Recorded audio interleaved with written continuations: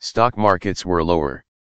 S&P TSX was down 64.84 points to 20,741.79. Dow Jones Industrial Average was down 68.93 points to 35,031.07. The Nasdaq was down 87.65 points to 15,286.64. S&P 500 was down 5.96 points to 4,514.07. Commodity markets.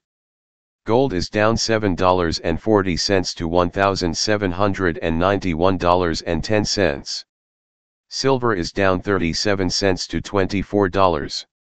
Crude oil is up $1.01 to $69.36.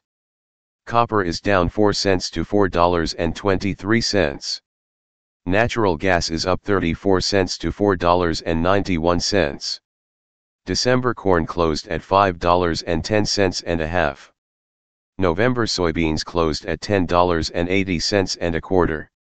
December wheat closed at $6.98 and a quarter.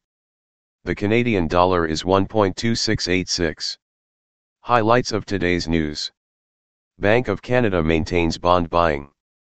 Canadian banks sell at least $22 billion in debt this month. Ballard Power makes deals in Germany. Oil higher as outages occur. Tesla plans energy trading desk.